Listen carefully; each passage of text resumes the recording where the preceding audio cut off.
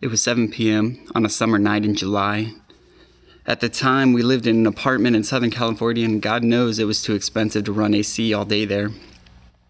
So though it was still 85 degrees outside, it was probably still 85 degrees inside because our one-bedroom apartment happened to be on the end of the complex. And though it was a great second-floor corner spot, there was no way to open up our doors and windows to allow adequate airflow through the house.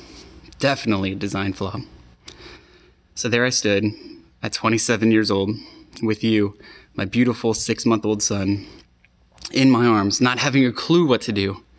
You were so distracted by life around you, amazed that there were still lights shining in the room, our 2 dogs barking in the background, your lullaby songs playing as if that were helping you go to sleep.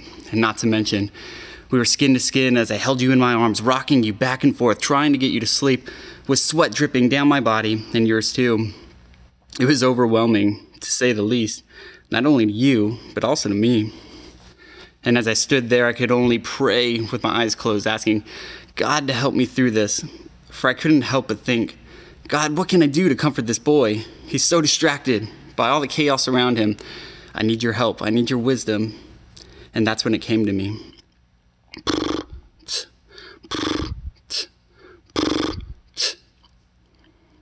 And at that moment, you looked at me, your beautiful dark eyes staring right at mine, and something happened.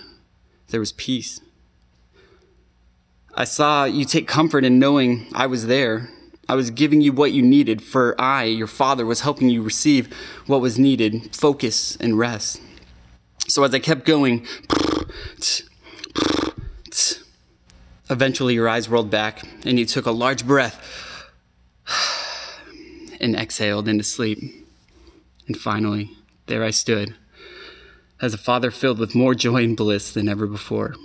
My boy trusted in me, and he realized comfort can be found in his father. Now, looking back, I can only see that vivid and emotionally bound memory as a God moment to where God softened my heart even more to his love and wisdom and perfect nature.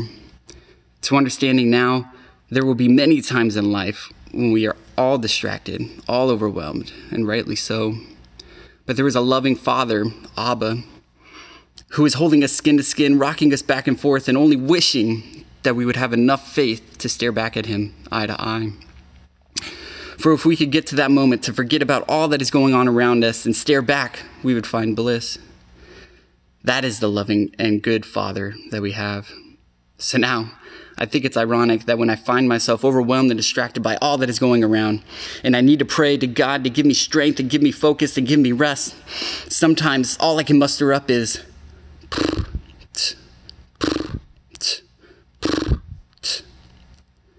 for Abba knows that when that comes out, eye to eye, that's when I'm in bliss, for I need him. So maybe that's where you are. Life is overwhelming. Life is full of distractions. Maybe, just maybe, all you need to do is let go, gain focus, and